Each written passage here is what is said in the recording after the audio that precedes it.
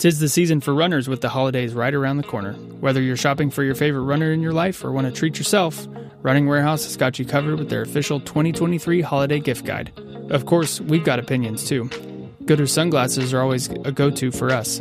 They come in endless design options and are something that runners will never argue about having multiple pairs of. The Naked Band isn't just a gift, it's a life changer for the way it lets runners take all things on the run while making it compact and completely unobtrusive. Finally, you've got to go search for the CLA Holiday Cap in iconic Athletics Folia color. It's amazing and we love that it exists. New from our favorite headgear company, this hat is both perfect for dead of winter runs and your next Christmas story party all at once. Head over to Running Warehouse's holiday gift guide to check out all this stuff and more. Visit the link in our description or run straight to runningwarehouse.com today.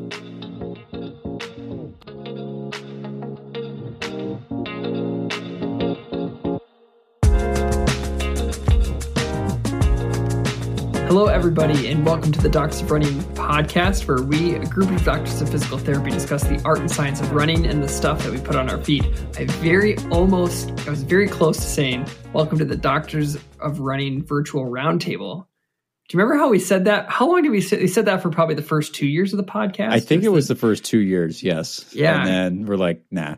We got to clean it up a little bit. Yeah. I think we still have that heart of this sort of podcast where it does feel like a roundtable discussion more than an exposition on anything in general. But yeah, that almost came out of my mouth, but it's been over a year since we've used that title. So it just shows where my brain is at today. But everybody, welcome to the Doctors of Running podcast. Today, we are going to have another mailbag episode. We've had so many questions from you all that we want to keep trying to walk through them.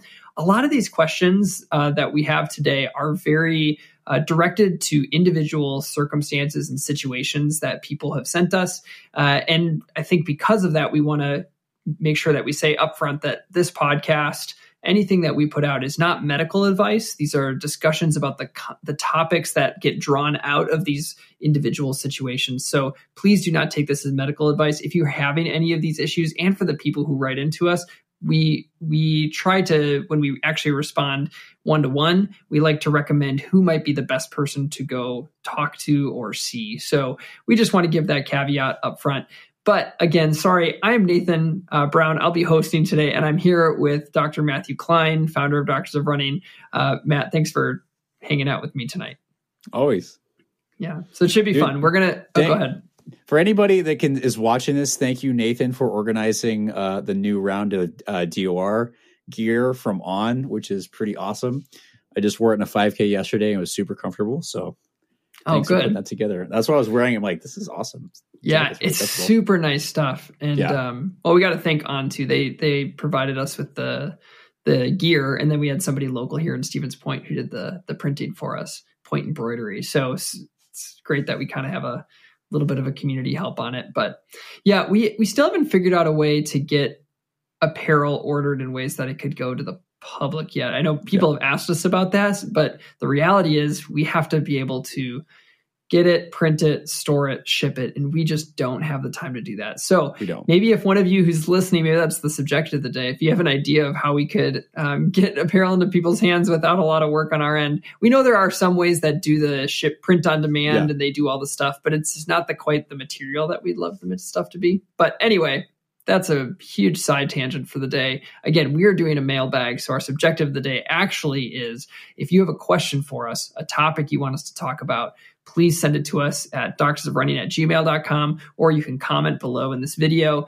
and we'd love to get to your questions in time. We love doing these episodes. So we're going to jump right in, and we're going to get to this first question from Henry, who asked us on Instagram. They're asking, hi, doctors, a big fan of your work. Other than the Pro Evo, it seems that the research and from what you guys wear for your races, that the Alpha Fly is the most efficient shoe for long distance racing. My main question with this is, how can Zoom AirPods be more efficient than Pebax foam? There must be so much hysteresis and loss of compression, either by compression and an expansion of the air or from the tensile loading of the plastic sheath. It's also notable that no other company is using air for cushioning. Any thoughts on this? I think there are a ton of points within this question, but I think before we even address this question, if we even do, I think we should go back to something we've talked about in the past, but haven't for a long time. And that is, what is a super shoe and what role does something like the plate have. What do you think, Matt? So I will address that. I also, please don't let me forget, the second part was the kind of assumption that the Alpha Fly was the most efficient. And while there are some numbers that might suggest that that is certainly not going to be true for everyone, because different people are going to respond to different things. That's why not everybody wears it. I've actually never raced in the Alpha Fly. David is choosing other shoes at this point. We'll see with version 3, but please remember that just because you see some percentage, that's going to vary quite a bit. So the definition of a super shoe right now is a shoe that's utilizing a combination of several factors. A, it's maximal stack height. B, it's usually using some kind of PBA or PBAX type foam.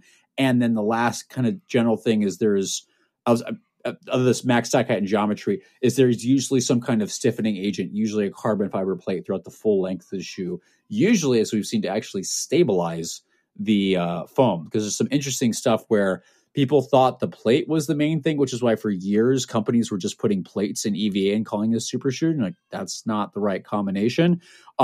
The recent evidence suggests that it more facilitates forward motion and helps stiffen up and somewhat maybe stabilize is the right term, but facilitate motion forward with these super soft, unstable foams. Although there is a small piece of efficiency they do add, it's just not the biggest part. But yeah, it's the current definition is max stack height with rocker geometry, usually full length carbon fiber plate. One of the most important factors for making it efficient is the special PBA or PBAX foam, usually. I think something with the PBA and PBAX foam, and this kind of goes into his question about the AirPods, right, is that it's not necessarily just that it's PBA. Like, that's not necessarily it. But from our conversations with material scientists who understand this stuff way better than we do, it's more about the properties that the foam compound can give you. So thinking about compliance, resilience, and loss of energy or energy return, what sort of percentages can you get from those things? It just so happened, maybe it doesn't just so happen, but PBAX type foam is able to give you those highest properties that give you the energy back that comes from the compression. Matt, you'd mentioned that there's only some of it comes from the plate. What sort of studies do we have that show us the plate involvement? And where does that idea come from? That you're saying it's not so much the plate that adds efficiency, but what do we know from that from a study perspective? Yeah, so there's several authors that have done this. Hoogkammer is probably the one that comes most prominently in mind for a couple things, of being some of the original research on the the original Vaporfly and some of the efficiency studies going, yes, what they in that lab did, he in that lab, I follow him on Strava, by the way. He sounds like a pretty good guy. Sounds like from what we discovered, the plates really, they can add, based on some previous research, up to about 1% efficiency at most improvement. But, it's really the foams that add the most, because there was a study that Hoogkammer and Laura from Puma, Healy, did, where they actually cut the plate in the Vaporfly and it didn't change the efficiency. So just cutting it once and removing some degree of stiffness didn't seem to make the biggest impact, which kind of suggests it must be something else about the foam and geometry. And some of the other studies that have looked at this, especially like Dustin Joubert, would kind of suggest that the foams play the biggest part. Obviously, in the right geometry with something so tall and stiff, but the plates, again, they really tend to play more into facilitating motion, and they also need to line up correctly. So just because you have a plate doesn't mean you're going to have an amazing, incredible shoe. It's the curve of the plate, especially in the forefoot, has been shown that it needs to line up with your first metatarsal phalangeal joint, like where it flexes or it pivots, to actually be able to have this be the most efficient for you. I don't know why am I forgetting the study where they did, the study author McLeod, where they found that there was, plates weren't magic. Again, it was, is it lining up with your mechanics? And that's where the variability in how people respond is. Some plates are going to work really well for people. Some levels of stiffness are going to work really well for people. Other people, it's not. Other people might need something more flexible, or the plate to be in a different direction, because you are going to respond uniquely to stiffening agents, and you might benefit, you might not. It's very individual. Some of it seems to be around the first metatarsal phalangeal joint. But again, the amount that you benefit from with a plate is not to the same degree as a foam. The bigger question is, when you start combining those things, what happens? And that's hasn't been studied. It's just kind of assumed.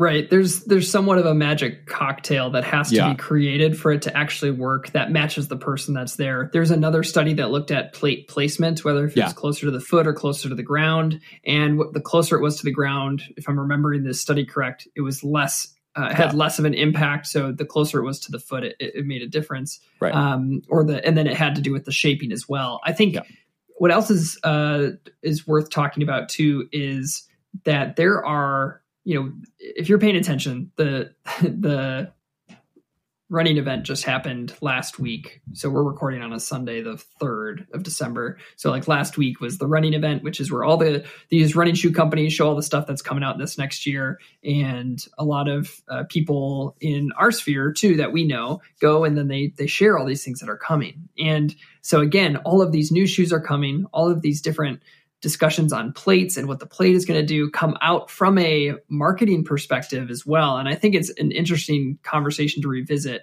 because we're hearing a lot of new things about what these plates are doing in the shoe or why they may design a plate the way that they do.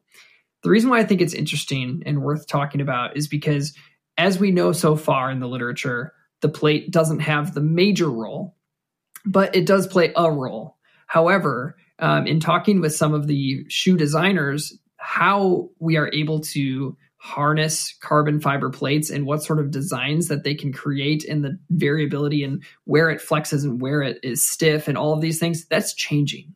So I think that these companies may know things that we don't know about the impact of these running shoes on their athletes. At the same time, it's going to be hard for us to know what those things are in the shoe, in that carbon plate, and maybe how they created excessive stiffness in this region of the shoe, and then they create more flexibility in another region to kind of harness as much efficiency as possible. But I think it's worth considering. What we know so far is that it's a necessary but not sufficient piece for running economy. But there are maybe ways that can be developed in the future when it comes to this stuff. The one that comes to my mind the most is New Balance, because they talk about the energy arc and they bend the plate in a certain way that they, believe that it'll bend and then return in a way that it's not necessarily designed in other shoes.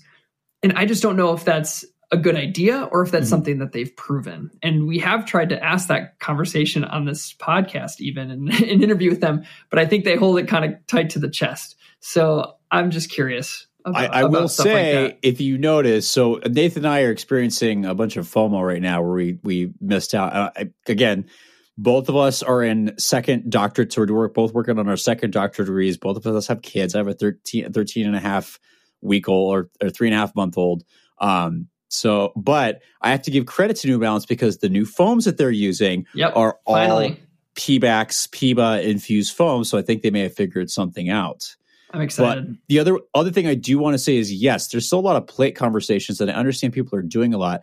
We in the research world are never going to catch up to that because to actually create a appropriate controlled study where we can see these things, we aren't going to have the tools necessary to be able to create that level of stiffness. So it's going to be a lot of anecdotal, like what the companies might know. It's going to take us a while if we ever catch up to that. But I have to give a little shout out because I think companies are starting to talk a little bit more about foams. So obviously New Balance was certainly talking about some new foams. Puma was actually mentioning this because apparently they're using something, please correct me if I'm wrong, that not to create more like drama and like, but Todd, I think, mentioned that the new Fast R2 is using something that's non-PBA, but it apparently is supposed to have even more resiliency. So I've been waiting for this to going, at what point are they going to find the next thing after PBA and start moving ahead? So I don't know. I might be completely wrong and somebody can comment and tell me I'm completely wrong, but I swear I heard that.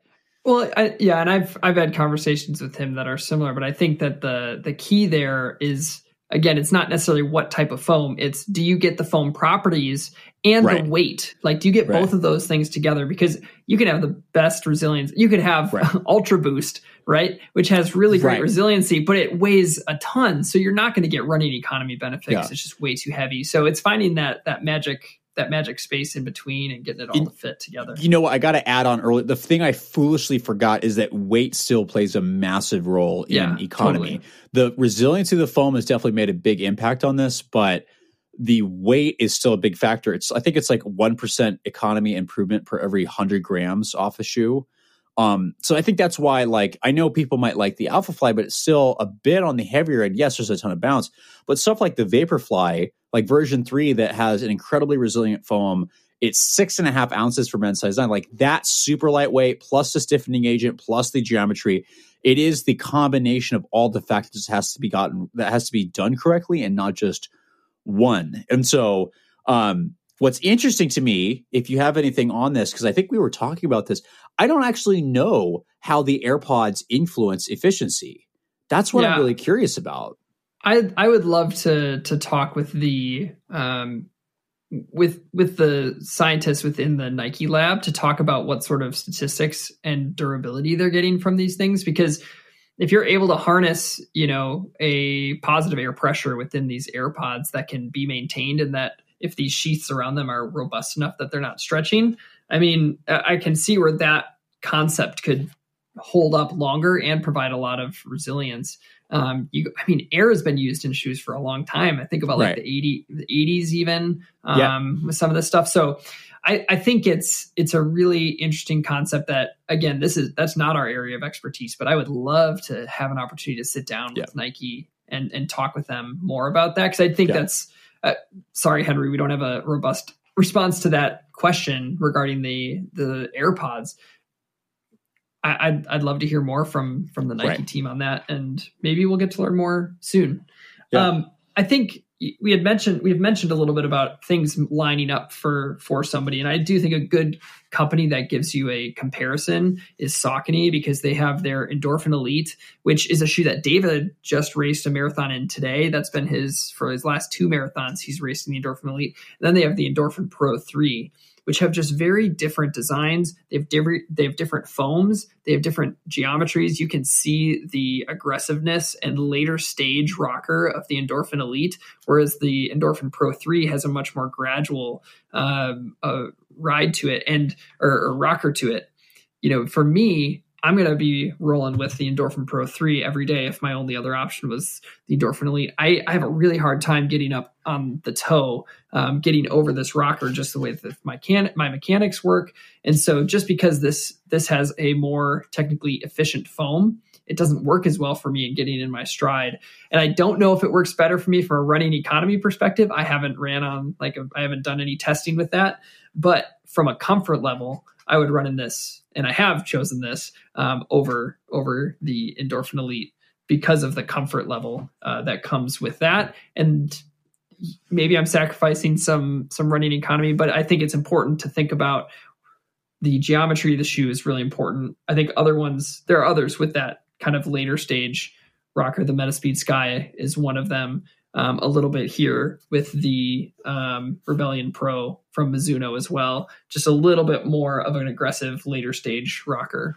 I think I got to add another piece there that I think people want a single thing to focus on here. Oh, what's the running economy measurement? I'm like, the problem with that is that you're only taking one of the many factors that go into this. Also, for a race, your shoe choice is one of many, many factors that go into, do you even finish the race, right? Yeah. What's the weather? What's your nutrition? How you feel? All this stuff. So, you can't, it is okay to look at one thing, go, I'm going to focus on this for the moment, but it's a far more complicated question to go, what's going to work for me? And that comes down to what's most efficient for you as an individual. There's people out there, they might be kind of more outliers, but there's people out there who go, honestly, I don't work well with super shoes. A lightweight trainer or even a daily trainer is actually going to be the most efficient thing for me, because it's also the most comfortable and the thing that people are going to be able to wear for their full race distance. It's what's going to keep you comfortable. It's what's going to help you finish. You're not going to finish well in something that is super uncomfortable over a long distance race. So comfort is something you cannot ignore. And there's some evidence from Ben O'Nig who actually suggests that comfort also plays a part in efficiency. So, it's not just one thing. Just because something has a number, you don't know exactly where that number came from, who was tested on, what the population that it was tested on, that population is even relevant to you. So comfort and trying to figure out, all right, what kind of components of the shoe work well for me? And then can I get my foot in? Is it comfortable? Can I practice in it? Can I handle it for long enough? It's a more extensive question than what's the economy number. because that's going to vary. I also think we'd be remiss if we didn't talk about Dustin Jobert's more recent studies that look at a lot of the shoes that are currently on the market, probably going to be off the market in the next 2 years because of all the most new ones of them that'll are come out, actually right? Yeah. So, but like he did 2 studies of note. I think they had about 16 runners in the first one. It was a lot of runners running around a 6-minute pace when they were doing their running economy testing. And that was the study that did show that Alphafly, Vaporfly, and Metaspeed Sky were at that higher echelon of running economy on average in comparison to some of the other ones. You had some other ones that slotted in behind there, but and that was Endorphin Speed 2 at the time when he did that study. So or Endorphin Pro 2. So they haven't even he hasn't included those in that study. So that's from Henry's question. He does talk about the Alphafly being the most efficient.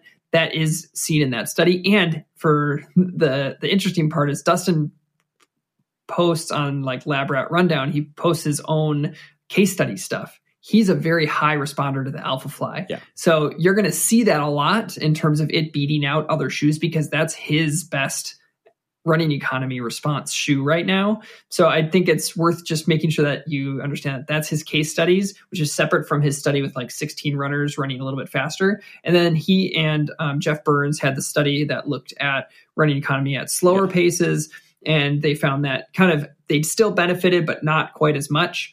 And then I think the other piece here when it comes to running slower was the stuff that Saucony did within their lab that's not published, but they looked at comparing the running economy in the Endorphin Pro 3 in comparison to the Kinvara Pro for people running at a lighter effort, so not pace. They did it based on effort, and they found the same running economy benefit between these two shoes, despite the Pro Kinvara Pro being heavier, despite it not being full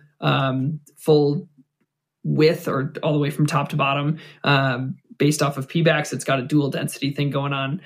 And I think it's way more complex than just saying you have the right agent of stiffening, you have the right foam. It's all of the cocktail combined with what sort of purposes you're using the shoe for. And right? And the person, what's your pace, all this kind of stuff. So it's a lot of factors. Totally. Do you have any other thoughts about his notion that you're not seeing other companies use air right now?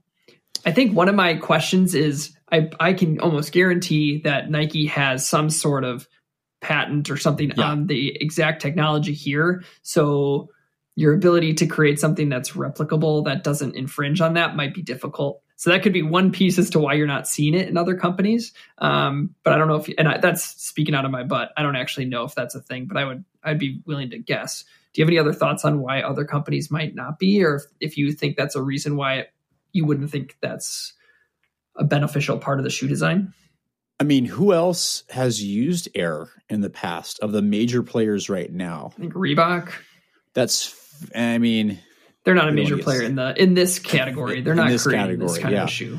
Nobody else has really used that. So that makes me think that people are it already took people long enough to kind of get their own formulas of P-backs and resilient foam. I need to stop saying that. Super highly resilient foams. It took people long enough. And now most companies have some variation on that. I wonder if the effort required to go into that maybe for other companies may not be the effort's not worth it in terms of maybe they've tried something like that. They're not seeing the same benefits.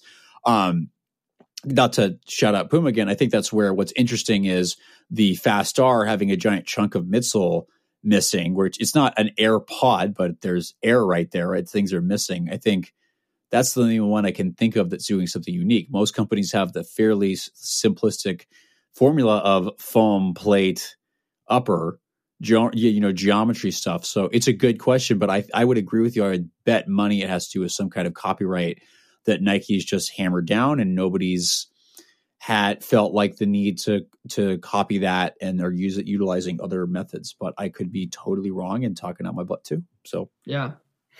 Also, just speaking to, I think it's interesting if we look back at the last 6 months or year of Doctors of Running and what we've used for races. David used, I don't think anybody has raced in the second Alphafly on our team. No. David ran in the original Alphafly. But once he wasn't in that anymore, he's been running in the Endorphin Elite. Andrew races in the Vaporfly.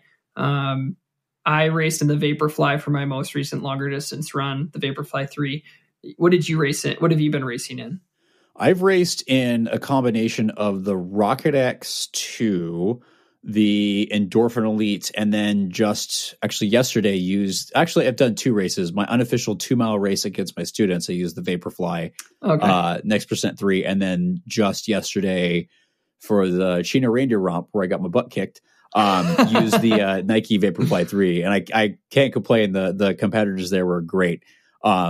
But the Vaporfly 3 was the weapon of choice just to see what it felt like during 5K. Cool. So I haven't really used anything else. There's been some stuff I've been interested in, but haven't really tried yet. Hoping to race a little bit more this next year, getting the PhD done, and can experiment with that. But those have been the big ones. Nice. I guess my 5-miler I ran in the Endorphin Pro 3. So no Alpha Fly 2 racers at Doctors of Running. Bach did his skeleton scurry or whatever, or skeleton hustle race, and he did the Puma, right?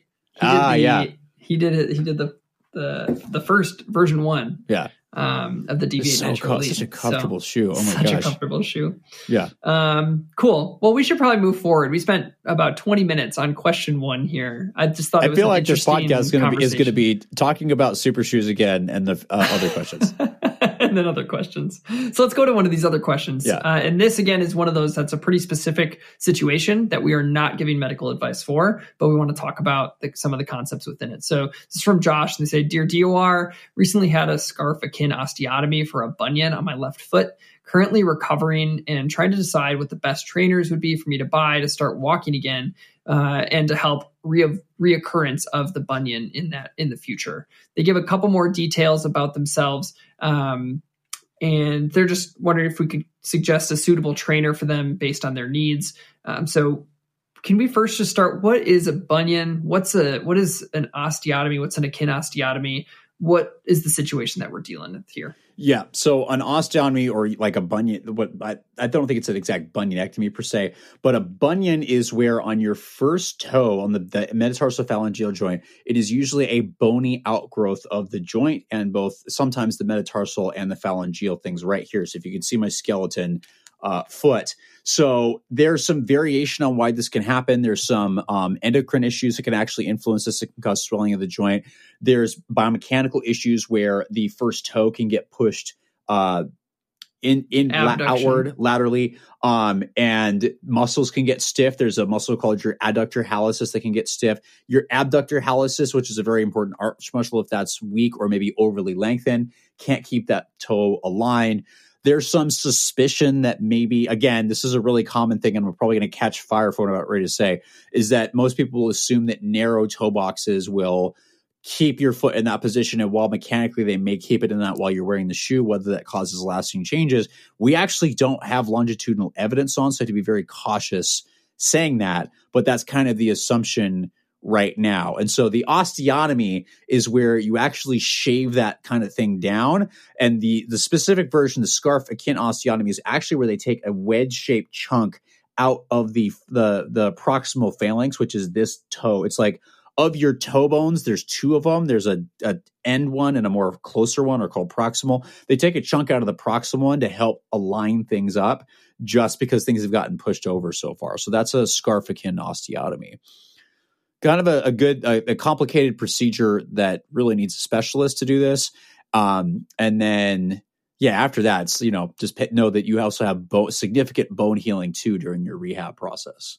Yeah. So again, we're not going to try to speak to this person's progress or situation specifically, but I think it's that idea of, if I'm dealing with recurrent bunions, or I have a bunion, or I want to avoid getting one because I have one on one side, or whatever the situation is, I think that's kind of how we're approaching this conversation. Kind of, what is a bunion? What are they caused by? And then, do shoes play a role? And what kind of shoes could we be thinking about? So what comes to your mind, Matt, when it comes to shoe choice? Yeah, I do think shoes do play a role, and I want to be cautious to how far I take this, because I think in the past we've been like, oh, you like the widest toe box possible, and don't have anything pressure on your toes. And I think that assumes that this person has a wide foot. I think for those with a narrow foot, you can still have a toe box that is appropriate for them. I think what you need to think about, instead of just a wide toe box, but you need to have a toe box where your first toe is allowed to stay straight. That might be narrow, that might be wide. You have to look at the shape. So that medial aspect of the shoe needs to not curve in so much for that person. It needs to be far more straight. And a couple companies are starting to pay attention to that outside of ones like Ultra and Topo, which make kind of the widest toe boxes out there. Other companies, there's a couple of them that are starting to pay attention and go, hey, maybe we should make that medial side of the toe a little bit straighter, and that might help. So you don't necessarily have to find the widest toe box shoe, but you have to find something that allows your big toe to stay straight. Yeah. Do you have any examples of shoes that are really poorly tapered on that side, or have a very excessive taper that you could show us or discuss with? I'm looking at the shoes I have in front of me too. I do think this could be an example, but you go. I think I'm gonna pick on Mizuno for a second. Normally, they have really good toe boxes. I think there was Mizuno Wave Rebellion Pro. It fits a half size small, so this curve here is really accentuated and felt like my toes were really pushed inwards. So if you see this kind of like big curve inwards here, especially with the shoe that fits short, that's probably not the best option. If you get this a size and a half size up, it's a lot better. I'm trying to think what might be a good option. Probably should have had this prep beforehand. No, it's okay. I think a lot of companies are changing their toe box shapes. Like I know that better than what they used to be. ASICS shoes fit so different than they did a few years ago. They're much less tapered. Saucony, I think, has done a good job overall decreasing the taper in their shoes and keeping that toe box in a place where it allows you to have some splay. I think one of the things that I think about is, again, Matt, you kind of mentioned a lot of the potential causes of bunions.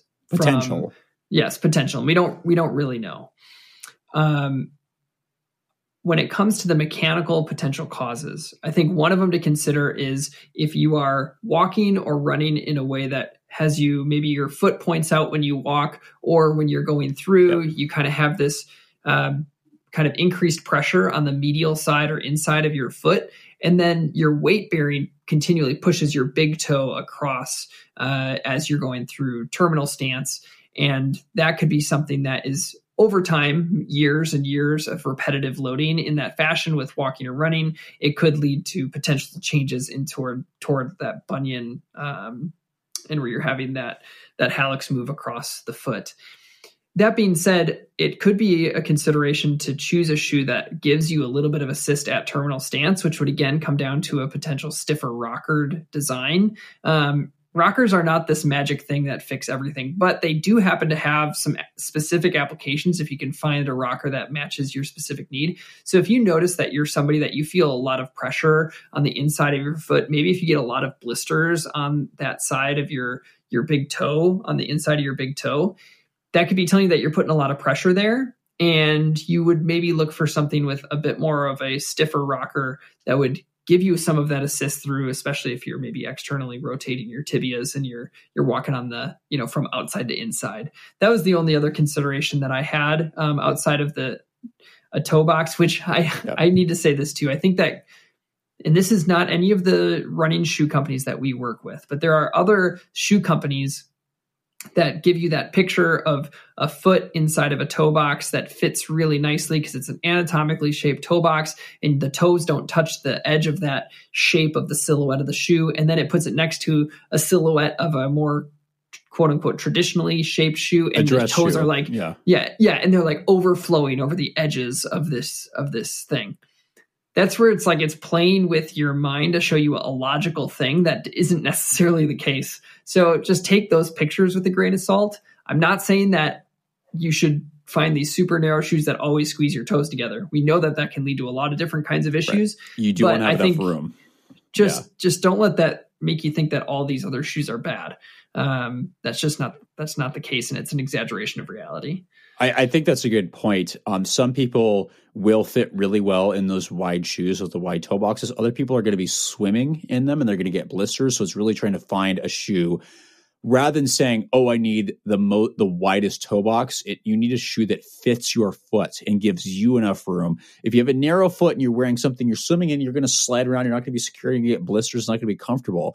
If you're wearing a shoe that's too narrow for you, it will compress your foot. And we do actually have evidence that if you're wearing a shoe that's too narrow, it can compress stuff like some of the nerves in there. There is some risk factors for Morton's neuroma and neuromas. So yes, it's a balance of finding a shoe that fits your foot. Not necessarily that you need this perfect anatomic thing every time. And what's great is that companies are making shoes where the forefoot is doing better. It's so, we just mentioned this earlier. The forefoot of shoes is so much better than it used to be. Yes. Like, I'm impressed. Like, when I put the Vaporfly on, this shoe has so much volume in the forefoot and so much. Yeah. It's like, wow, there's actually a lot of room. Like, I would have never, if you told me this years ago, I would have never assumed there'd be this much room in a racing shoe in the forefoot. And so, makes sense, because over a long race, you don't want your foot getting compressed, because that's going to cause some issues. If your foot's going numb, there's too much pressure, and that's not a good shoe for you. But, I think companies are doing a lot better. So there's a lot more options out there for finding a shoe that fits you. But don't assume that you need a quote unquote super wide natural shoe. Some people do really well in them. I love walking around in those shoes. I don't necessarily always like running in them, because I feel like I need more security. So that's another, just an anecdotal example of how shoes are tools. There's no perfect tool, and trying to find what works for you is kind of the key. I think two companies that pop into my head as maybe narrow foot friendly companies, meaning they might have a little bit, I like that. Yeah, a little bit more narrow, maybe not most appropriate for people who need a little bit more width or are having this issue that this person brought up with the question.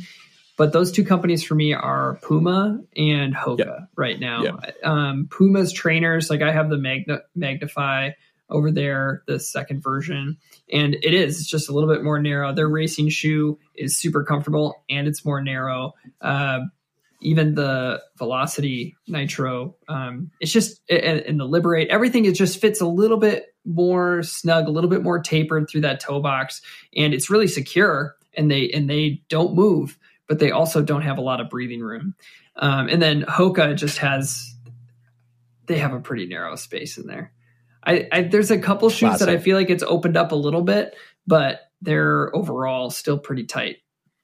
I actually buy wide versions, and I have a moderate to narrow foot, and I prefer the wide Hokas. Like, I got a wide Speed Goat 5, and it's like the best fit that I've had in a Hoka yet. I will say the Stinson 7 is probably the widest Hoka I've ever worn. For those who need it, this shoe has a very wide toe box, and I was very surprised. I was like, whoa, wait, does this have enough room? What? Yeah. I'm not saying all Hokas fit super narrow, but yeah, Nathan's totally right. Yeah. The other shoe that fits narrow, Saucony isn't not super narrow for me, at least. But the Kinvara is a little bit more narrow. Definitely. That. So I actually get wide for the Kinvara as well, which is interesting. So I think my feet are also changing with all the stuff that I've had going on this past year. Maybe that's part of it, but that's been for the last 2 years. Anyway, let's move on to the next question. We got two more we're going to try to hit before we sign off today. So the next one, this is from Rob. They're asking about shoe rotations. The question I have here relates to my shoe rotation of 5 shoes. And he says, thank you, Black Friday. And he says, I'm a Saucony fanboy, have shoes with various drops of 4 millimeters, 8 millimeters, 10 millimeters. I've heard that if someone were to ever pick up a 0 drop shoe, they should use it carefully to help the body slowly adapt to the different muscle tendon recruitment required by the 0 drop shoe. So regarding my current shoe rotation, does it matter if I run in a 4 millimeter drop shoe one day and then the 10 millimeter drop the next? Does drop variance in a shoe rotation matter? Or again, is it simply that I should just ease into the newer shoe with varied drops, starting with low mileage, and get the body used to the variance?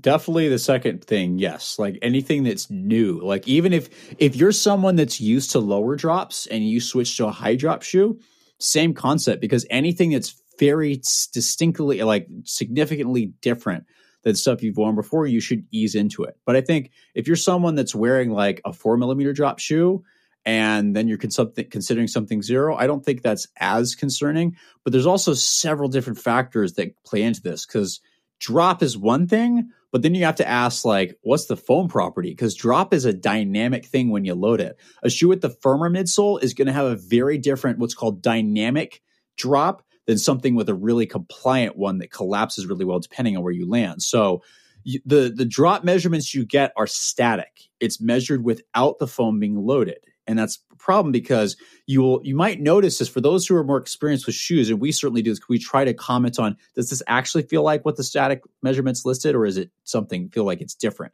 So a more compliant foam, if you heel strike in a 12 millimeter drop shoe, it might feel 5 to 6 if that shoe is compliant enough because you compress the foam so much that at that position, you might be at that lower drop. As you transition over the forefoot, that too is going to play a role where if the foam in the forefoot's really compliant, it's more compliant than necessarily the rear foot, that might make the shoe feel like a higher drop. So there's a couple other factors that go into this. So you need to ask, okay, these drop shoes, like what's the foam compliance and do they actually feel like this? So well, the question is, again, if you're going to have a shoe rotation, the first thing is, I mean, more important than us geeking out is you should have shoes you want to run in and you enjoy, right? Like that's kind of the big thing where you don't run in stuff that you hate just because you're looking for variety, because that's probably not a great idea. Find things you enjoy. And if there's a couple different things you enjoy, that's great. Because again, one of the few things we know on injury prevention, one of the rare things that if you have a variety of footwear and the study doesn't specifically say what exactly that variety has to be, they didn't. They just said 2 different ones. Yeah. If you have some variety, at least 2, that might benefit you. If you are used to that, right, that's something that might be helpful for you. And drop could be that if you can handle that variation. Some people can handle a variety of drops. They have the mobility in their ankle, the Achilles tendon integrity, the calf function to do that.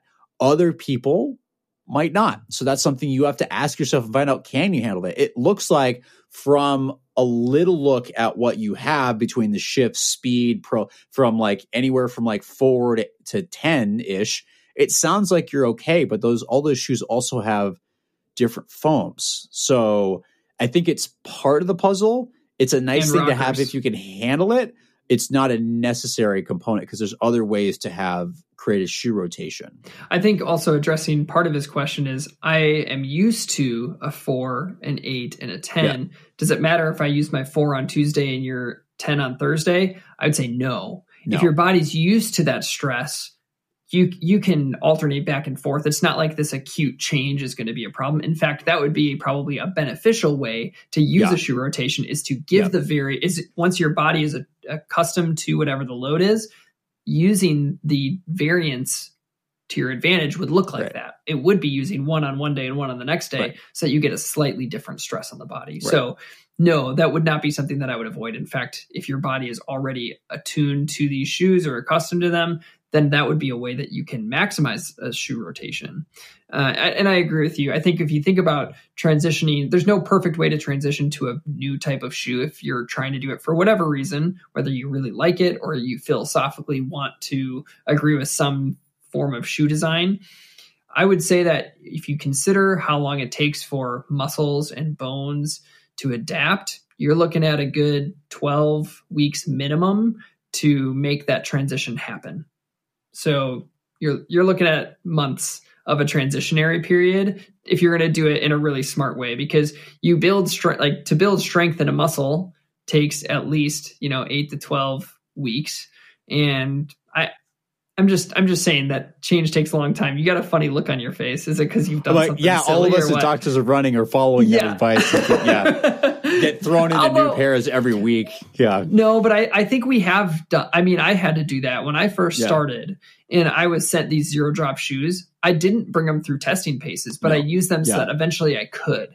And so I think we do now but we're now attuned to lots of different variants within shoes, so we can handle it. Plus, at the same time, we're not running in the shoes for 300 miles. Yeah. Or 400 or 500. We're getting our shoes testing don't last me that it. long anyway, except for like the Tempest and the Superblast. So that's true. Are those your 2 most durable right now?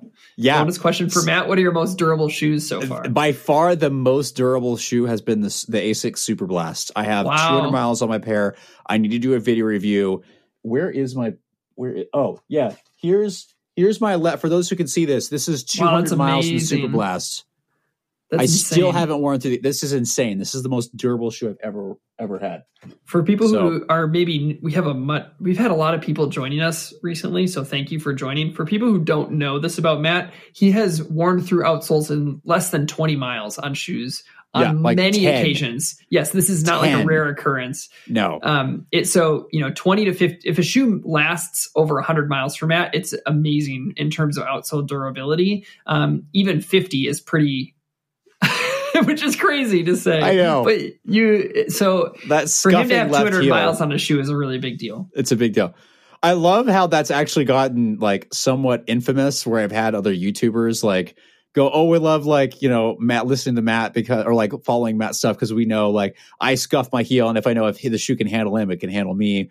Or I forget who it was. Maybe this is thinking the world revolves around me, but there's a company that was talking about their durability and saying, assuming you don't have abnormal like scuffing or wear patterns, the shoe should last you. I'm like, are you referencing me? Like, is that or maybe I'm just thinking the world revolves around me. I'm like, but yeah, I've definitely just had several companies like, yes, our shoes are durable. And I'm like, I ripped through this in 20 miles. I'm like, what model do you have? Can you send us the number? Yep. Cool. All right, so let's move on to our last question here. But that was a great question on shoe rotations, and hopefully that was helpful. So this is our final question from Paul from Amsterdam. And they're trying to work on their mechanics and equipping themselves with the complementary tools to avoid injuries. Currently running in the Kayano 30, but will also planning to switch back to the New Balance Vongo V5 as it worked better for him. With that context, they have this question. Something that seems not to work for me is anything that brings premature ground contact. I think I've narrowed it down to two main features, large heel bevels coupled with a higher drop above 10 millimeters. And their questions are, is there any correlation between a lower drop being more stable? And the second is, how does extended heel bevels that create earlier ground contact supposedly translate to more stability? Do you want to take the first one? I'll take the second one. I feel like those are like the second one is definitely talking about what's called a posterior heel flare is another way of saying an extended heel. Yeah. You want to take the first part? Yeah, they kind of go together in some ways. Yeah. Because I think, and I almost want to start with the posterior heel flare because there's a big distinction between a flare and when that flare is beveled. And I have enough shoes here, I think, in front of me to kind of point this out. So So if we look here at the Alpha Fly, just because that's what I have in front of me, the distance between the heel and the back part of the foam is pretty far, probably a good 1.5 inches, which is a very large flare. However, what they have as well is it's beveled, meaning that the lowest point of contact with the ground is actually about a centimeter, or no, probably like 2 inches, 2 to 3 centimeters in front of where the heel is. So that lowest point here of the shoe before it bevels is actually anterior or in front of the heel contact. So just because this foam is back here, it doesn't mean it's going to hit the ground. The problem with when you have foam extending to the back side of a shoe is when you have that without an associated bevel. So Matt, I'll let you take it from there because you got another example. So this is that posterior heel flare. There's more than just, hey, is it just the posterior heel flare? So as Nathan said, in the Alpha Fly, where it actually is beveled enough where the apex or where it really comes to, where it starts of the bevel, if it's far enough forward, then you may not have a problem. But a shoe like the Asics Kayano 30, there's still a lot of foam back there, and it's not a large enough bevel to offset that. So what happens with this, if you're a heel striker, is your heel, your body, your proprioception, your body's awareness of where it is in space, is your body is set up that when you land on the ground if you're a heel striker, your muscles will kick on just before you hit the ground to help prepare you to shock absorb. That is when you land, that is when you're absorbing the impact from landing. So if you have a posterior heel flare, there's evidence that you will hit the ground early, kind of before you're ready. So instead of necessarily your active shock absorbers like muscles helping you attenuate forces, you're actually going to be using more of your passive structures like ligaments, bones, things like that that's what's going to take that shock. And so it can cause a little bit of jarring and can also cause a premature heel contact. So that's kind of the reason why that happens. Heel drop is something that can play into this, but it's usually separate because you can actually have a zero drop shoe like what I experienced with the Paradigm from Ultra. It's a zero drop shoe, but it's got kind of a large posterior flare, and it kind of makes the rear foot a little clunky and gives me an early initial contact. So I would say the drop's a little different personally. Mm-hmm. What do you think? Yeah, I think it's an interesting one. And you tell me if I'm wrong. Yeah, I don't remember if this shoe is out of embargo or not. So I'm going to just say that there is a shoe that's coming where the company decreased the drop in the shoe. It's one of their stability models, decreased the drop in the shoe in an effort to create a more stable ride. Do you know which shoe I'm referencing? Yeah, I think where is my pair? I think the embargo is...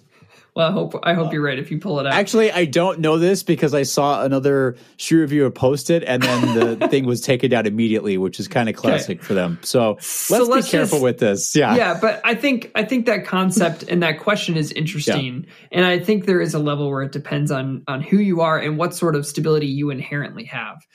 If you are in a higher drop shoe, there's a chance, depending on how you land, that the movement of your foot, if you're a rear foot striker, that can lead to a really quick movement down of your forefoot. And then you have to control forward translation of your tibia pretty quickly. I think that a great example of this is the Wave Rider. It's 12 millimeter drop. It does have a little bit more of a bulky heel that comes out a little bit posteriorly, kind of a minimal bevel. And so you can have a very fast transition from the heel forward because of that. And that can lead to some, I would say, feelings of instability. Whereas if you go a little bit more lower drop, it's possible that your transition speed but I do think that the flaring is a necessary part of that consideration, because if you have a flare plus a high drop, then you have two things that are increasing the lever arm around the ankle joint, and therefore you're going to have a potentially faster transition due to the external moments, where if you lower the drop, that brings the access closer to the ankle joint itself in all of the planes. And if you have a really nice bevel combined with that takes away some of that flaring impact, then you could have an easier, less externally driven transition forward. And I do think that could lead to some increased stability. So I think there's some logic there for decreasing to a certain amount. But if you go too far down, that puts a new demand of stability on your body. Once you're going to zero drop, you do have other demands on your foot that it has to handle. And if you don't have it, that's going to make it less stable. So maybe to a point where if you're moving from, let's say 8 to 6 or 10 to 6 or something like that, there could be some improvement in stability, but maybe only to a point. Can I expand on that a little bit? So I think that's very well said, that the extremely high drop shoes, without taking in other accounts, technically there is a possibility for them to feel less stable. If you don't, like the Wave Rider is a shoe that, by the way, always feels like it's a stable neutral shoe for me, usually, because the heel is usually so wide. They use sidewalls. They use stuff that does stabilize it fairly well. A lot of other shoes with where you have a narrow heel and a high drop, yes, if there's not something stabilizing you, yes, the external moment arms or like a lateral flare is going to pitch you more forward as you try to transition down and load your ankle joint. So to a degree, I think, yes, somewhat lower or more moderate heel drops might be more stable from what we were just talking about. If you go too low, though, and you don't have enough ankle dorsiflexion, so when the lower drop you go, the more movement and more extremes of motion is required from your ankle joint or your talocrural joint. If you don't have that motion, if you're too stiff, your joint's too stiff, your ankle, your muscles don't have enough flexibility, then you're actually going to increase your instability, because the way the foot works is everything after the ankle joint, all of the joints are basically in diagonal planes or in like side to side. So if you don't have that movement, you're going to compensate by going excessively medially or laterally, which is going to compromise your stability no matter how wide the shoe is. So if you don't have the appropriate available range of motion in the talocrural joint as you go to lower drop, that actually might make things less stable. If you do have it, there's a potential it might, but I think it depends. There's an extreme and kind of a middle ground that's going to work for most people rather than just assuming the lower I go, the more stable it is. Right. Totally. I think it's a really interesting question. And it's a great question. I think they hit on two things that definitely can impact stability, primarily that the beveling and the flaring. And I think in a state of running shoes right now that we're in with a lot of higher stack maximal stuff, flaring is used a lot to create a wider base because of how much foam is underneath the foot. And if you don't bevel it well, that flaring is gonna make your initial contact with the ground different. And for some people, it's going to cause issues. For other people, it's going to be like, oh, I don't even notice that at all. And that's the beauty of the subjectivity of running shoes. Right.